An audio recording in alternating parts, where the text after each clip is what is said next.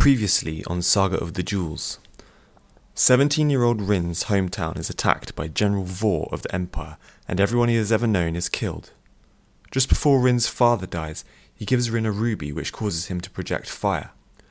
Ryn is captured by the Empire and meets another captive, Princess Nuthea, who has the ability to project lightning. Nuthea explains to him that the Empire have learned of the existence of 12 Primeval Jewels which grant the ability to manipulate different elements, and are searching for them.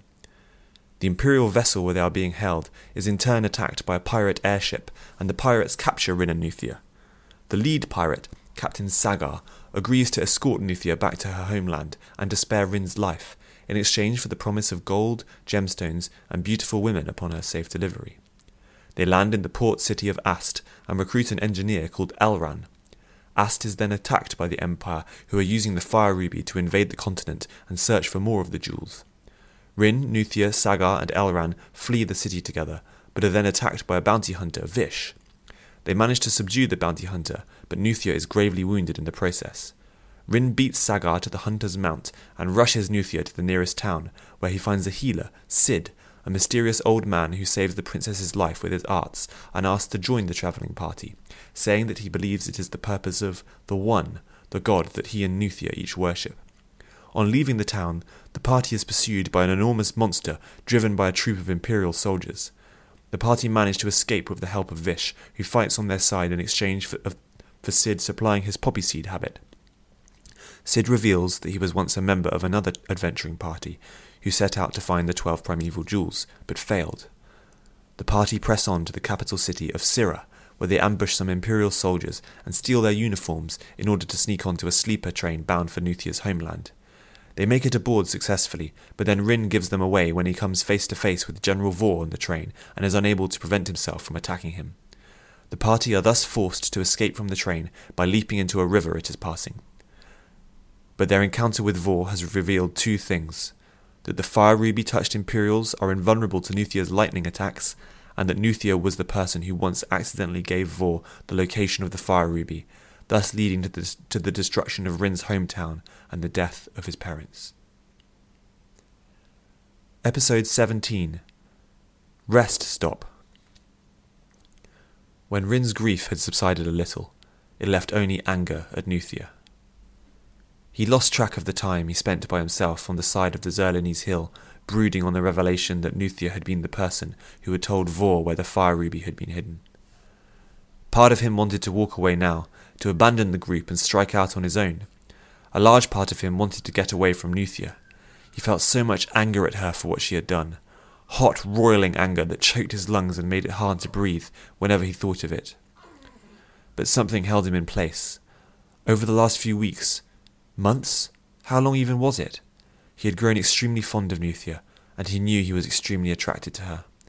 This new revelation had brought with it a deep ambivalence about all of that. Why did it have to have been her who had betrayed his hometown to the Empire? He was extremely attracted to her, but now he wasn't sure if he could ever forgive her either. That just made him all the more angry. The sun climbed higher in the sky. Nobody came to fetch him or check on him. Maybe they had moved on already. No, Sid wouldn't do that. Nuthea wouldn't do that either, damn her. Perhaps they were letting him have some space. In the end, he knew he only had one choice. The thing that he knew he wanted to do more than anything in the world, and he only knew that he wanted to do it more than ever now, was to continue to practice in the use of his flames and of a sword, to find General VORR again, and to kill him, to avenge his family and hometown. To continue to train with a sword, he needed to stick with Sid. To find General VORR again, he needed to finish making his way to Minolia, where the general had gone, and the best chance he had of doing all of that was if he stuck with the travelling party. He needed their money, the supplies that it would buy, their guidance, their ability to teach him, and their protection on the way. That means staying around Nuthea for the time being. Damn it. He supposed he would just have to tolerate being around her for a bit longer, but he didn't have to enjoy it or talk to her, did he? Oh, how he hated VORR. Oh, how he hated him all the more now. It was VORR who had given Nuthea the opportunity to betray her homeland. It was VORR who had gotten her to reveal the location of the Fire Ruby to him. It was VORR who had seduced her. Rah! Ryn punched a fist into the sky, and a jet of flames shot from it up into the air, disappearing somewhere above the clouds. That made him feel a little better, but only a little. He got to his feet and began to make his way back up and around the hill that he had been sitting at the foot of, back to the top of it where he had left the group. They hadn't gone anywhere. They had just stayed there and waited for him, apparently. When Ryn arrived back at the group, everyone was sitting down, except Vish and Sid, who were standing up facing each other, having an argument. "I've told you," Sid was saying, as Ryn came into earshot, his face red, clutching his bag of healer supplies tight to himself. "You've got to space out the hits, or they'll diminish too much in intensity, and it will be harder for you to eventually come off of the poppy." "And I've told you, old man," Vish growled, "I don't want to come off the poppy. The poppy is what makes me feel good. The poppy is what makes me feel alive. The poppy is my life." His fingers twitched. "But don't you see," said Sid, "that's no way to live. There's so much more of life to experience, to be alive in.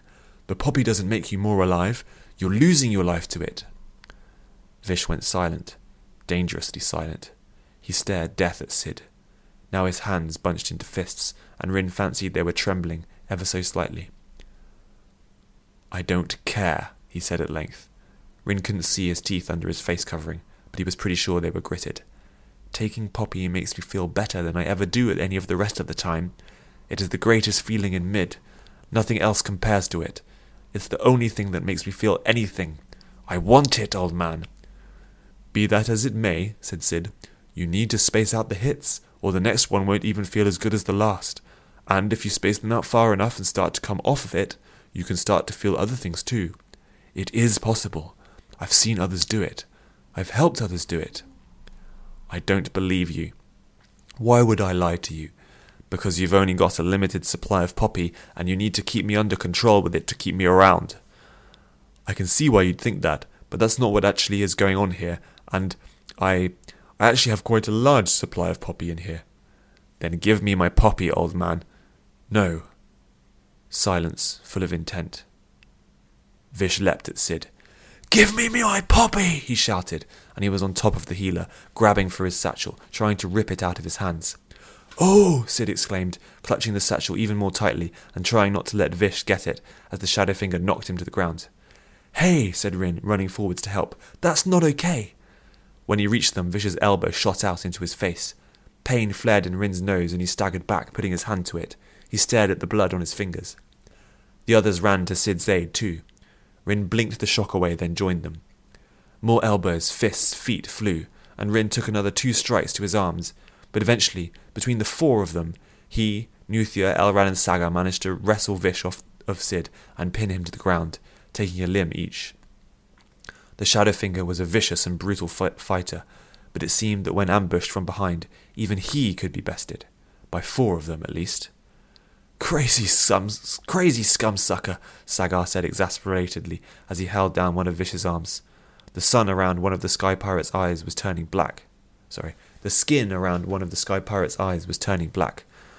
"Why shouldn't we kill you right here and now for that?" Click. The sound of Elrann cocking her pistol as she held another of Vish's arms down. "I'm thinking that might not be such a bad idea. There was no need for you to attack Pops here. Get it together, bounty hunter. I've used this on you before and I'm not afraid to use it again."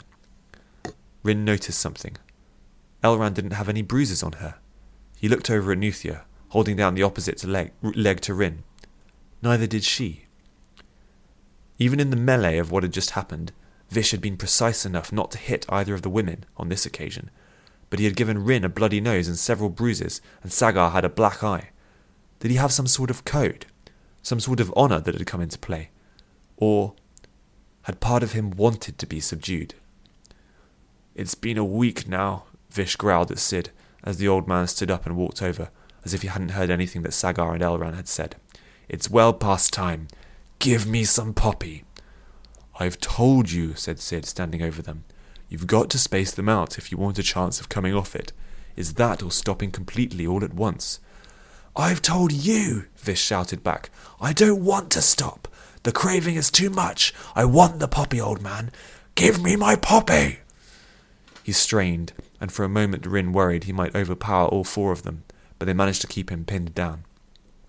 Elrann pressed the barrel of her pistol to Vish's temple. I mean it, bounty hunter, she snarled. Calm it down for Intric's sake, or I will fill your head with lead. Vish shut his eyes and went still again. He seemed to have been defeated, in body and spirit. I know it's hard, said Sid. I'm sure it's the hardest thing in the world, or one of them.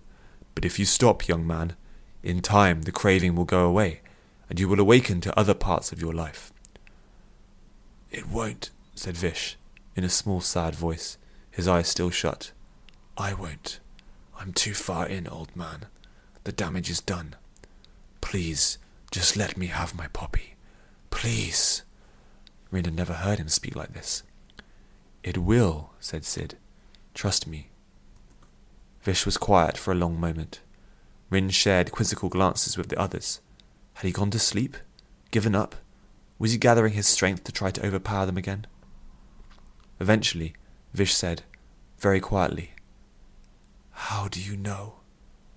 I've seen others do it, said Sid at once. I told you, you're not the first to be addicted to poppy and come off it. You have to trust me. Trust the experience of others.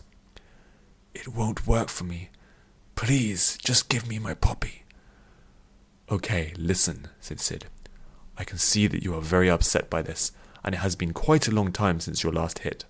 I would have liked to start spacing them out more and earlier than this, but I can see that you're going to need some more persuading until you decide that you're ready to do that. But if I give you poppy seed right now, you're going to be useless to us, and we won't be able to keep going unless we carry you. That's why I asked you for it now, Vish snapped, opening his eyes and scowling. The boy there had gone off for a sulk, and who knew how long it would be until he came back and we could keep moving. Ryn felt himself bristling. True, but he's back now. Hello, by the way, Sid said, nodding at Ryn. So I'll make you a deal. Keep walking with us for now, and when we stop to rest for the night, I'll give you your poppy then. All right? Vish shut his eyes again for a moment. All right, he said, very deliberately sounding, and very quietly. Good, well done. You can let him up now, folks. I believe him. Slowly, cautiously, they let go of the shadow finger and allowed him to stand up, eyeing him closely as they did. With some reluctance, Elrann put the safety mechanism back on her pistol and stowed it in its holster on her belt. Well, I'm glad that entirely pointless episode's over, said Sagar. We best be off. They spent the rest of the day hiking through the Zerlanese hills in the direction that Elrann indicated for them. Up, down, taking care to look out for any signs of Imperials whenever they reached a vantage point at the top of a new hill. None appeared. Ryn's shins began to ache from the hill walking, but it was nothing compared to the torture he had experienced at VORR's hands on board the train. He was grateful that Sid had been around after that to heal him. He stayed at the back of the group so that he could see where Nuthea was and deliberately avoid her. She walked about 20 paces in front with Sagar and Sid on either side of her, and Vish and Elrann about another 10 paces in front of them leading the way. Just once, Nuthea looked over her shoulder at him, presumably to check where he was. But only once. Stupid Nuthea. She probably doesn't even realise the wrong she's done me. How can the others just carry on with her so easily? He supposed her actions hadn't led to the destruction of their hometowns, so they didn't have the same reason to be angry. He kept walking despite his anger. Find VORR, get VORR, kill VORR, get away from Nuthea. Elrann turned out to be exactly right. She knew the geography of this area well enough. Just as the sun was beginning to dip into its final descent beyond the hill line, they sighted a settlement. Wooden houses and cabins were built right onto the tops and sides of 3 hills. Never, Elrann said when they had spotted it. We've found Never. I used to come here with my mother for holidays in the summer. A holiday, said Sagar. That sounds about right. Just what we need right now. The town had a calm, peaceful sort of feel to it. The people were polite but reserved, acknowledging their arrival with nods and smiles but keeping out of their way, although that might have been because they were still dressed in Imperial armour. But there were no genuine Imperials to be seen. Elrann explained that even though Zerlann was a vassal state of Morocamia, like all the other countries in Dokkan, the Empire saw it as so small and insignificant that there had never really been much of an Imperial presence here at all. And apparently this applied to the invasion too. The Emperor hadn't even seen fit to invade Zerlann, but merely passed it straight by on the way from Sirra. Why does he care about it so little? Ryn asked Elrann. He was surprised when Nuthea answered for her. Because what he is really interested in is the jewels, not military occupation. Yeah, thought Ryn, because you told him where to find them. He did not reply to her. The innkeeper at the inn they stopped in, another wooden construction named the Cheese Wheel for the picture on the sign outside of a wheel of cheese, confirmed this. Because they were all still in their Imperial armour, except for Vish, which didn't matter, he thought they were Imperials and gave them special treatment. He told them they hadn't seen any signs of the invasion, except the occasional movement of Imperial airships in the distant skies, and only knew about it from rumours and hearsay from people travelling from Imphis who had got out just before the occupation. He was extremely obliging, perhaps feeling that Zerlann was next on the list for invasion, but Sagar made up a story about them only being out on patrol to keep the peace and ensure that nobody from Zerlann tried to revolt against the occupation of neighbouring Imphis. The innkeeper offered them free room and board for the night, but Sid insisted he take their coin for it, claiming that it was only proper, and that it was the Emperor's policy. "Why did you do that?" Sagar whispered to him as they climbed the creaky stairs to their rooms. "We can't exploit him and take his food and rooms for nothing, just because we're still dressed as Imperials," Sid whispered back. "Why the hell not? Suit yourself, old-timer. It's your coin." The inn had 2 separate dormitories for men and women, as was Zerlanese custom, so they parted from Elrann and Nuthea at the top of the stairs. Ryn felt a pang in his chest when Nuthea said an abrupt "good night" and turned to go into her room without even looking at him, or any of them, but he was only angry at himself this time for feeling it. There were no other travellers staying at the inn, probably because of the recent invasion, so they had the room to themselves. "Now will you give me my poppy, old man?" Vish said the instant their door was shut. Sid paused for the briefest of moments. "Yes, I said that I would after all, and my word is my word." He rummaged in his satchel and eventually brought out another of the small black seeds, which he handed to Vish. Vish didn't thank him, but pulled down his headscarf, revealing his blackened mouth, and popped it in at once. "Ah," he sighed, and fell back onto one of the beds immediately. His eyes rolled into the back of his head. It looked quite enjoyable, really. Ryn wondered if he should try it, to sleep better and escape from the night and day mares that plagued him, even just for a little while. But no, it clearly led to not being able to stop and became all-consuming if you started taking it. He had enough demons and emotional baggage to contend with already. "What a loser," said Sagar. "Time for a bath, methinks." While they had been eating their dinner of bread, cheese and wine, the innkeeper had filled a bronze bath that stood in the corner of the room with hot, steaming water. Sagar took the first dip for himself, and Ryn couldn't be bothered to fight him for it. He didn't stay in it long, though, and Sid offered Ryn the second. The water was still very hot, and as Ryn lured himself into it, trying not to think about the dirt from Sagar's body that was now in it, his muscles relaxed in the enveloping warmth and it soothed his shins. He couldn't help from letting out a sigh of relief. Bliss, he thought, or the closest I've got to it for a long time. The others appeared too tired to talk, and Ryn was no exception, so he lay enjoying the bath, and his mind was left to wander. This was not a good thing. The usual thoughts crowded in on him at once. Mother, father, hometown, find VORR, get VORR, kill VORR, get away from Nuthea. He washed himself, then got out of the bath to let Sid have a turn. He dressed in his underclothes and hit the bed, which was firm but comfortable. He was asleep in a matter of moments. His sleep was deep, but he dreamed of many things. As usual, he dreamed of his mother being impaled on VORR's sword, of the houses of his hometown all aflame, of the light going out of his father's eyes. He had thought and dreamed of these things so many times by now that even as he dreamed them, he knew that he was dreaming, and simply watched them happening again, aware of this, with his sleeping mind's eyes. But then he had a different dream. He dreamed of Nuthea standing in the kitchen of his old house in Cleasor, singing to herself and dancing, just like his mother used to, when she'd been alive, for even in his dreams he remembered that his mother was dead. Then VORR appeared again, in the dream kitchen, in his black suit of armour, his huge sword on his back, flaming hair exposed. He took Nuthea by the hand, and they began to dance together, their bodies moving in time, and she giggled and jiggled and twirled for him. "Tell me," VORR crooned in the dream, "tell me everything. Tell me your secrets. Tell me of the jewels. Tell me where the jewels are. Tell me where the lightning crystal is. Tell me where the earth emerald is. Tell me where the water sapphire is. Tell me where the fire ruby is." "Yes, yes, yes," cried Nuthea jubilantly. "I'll tell you everything, and more. I'll give it all to you." And then VORR drew his huge sword and ran her through the chest, just like he had done Ryn's mother. Nuthea stopped and went still, looking down at the sword, rivulets of red running from where it entered her, making trails over her white stomach, then looked up at Ryn, seeing him in the dream for the first time. "You couldn't save me," she said quietly to Ryn. "You didn't do anything to rescue me. It's all your fault. You're a failure." "No!" Ryn shouted, and woke himself up, lathered in sweat, sitting up in his bed. "Oh, will you just shut up, pup?" Sagar complained from the next door bed. Sid was standing over him. "Don't worry, lad. You were having a nightmare. Again." Ryn blinked and looked around. The bedroom in the inn. The middle of the night. For some reason, his mind had forgotten that that last part was a dream. He was panting, but eventually his breathing slowed.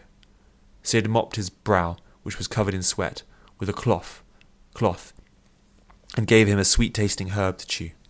Ryn turned over onto his other side and chewed it, trying and failing not to think of Nuthea being seduced by VORR to reveal the location of the jewels, and then of the memory of his horrible nightmare. But eventually the sweet scent of whatever herb Sid had given him overpowered the memory, and he managed to get back to sleep. He did not dream again that night.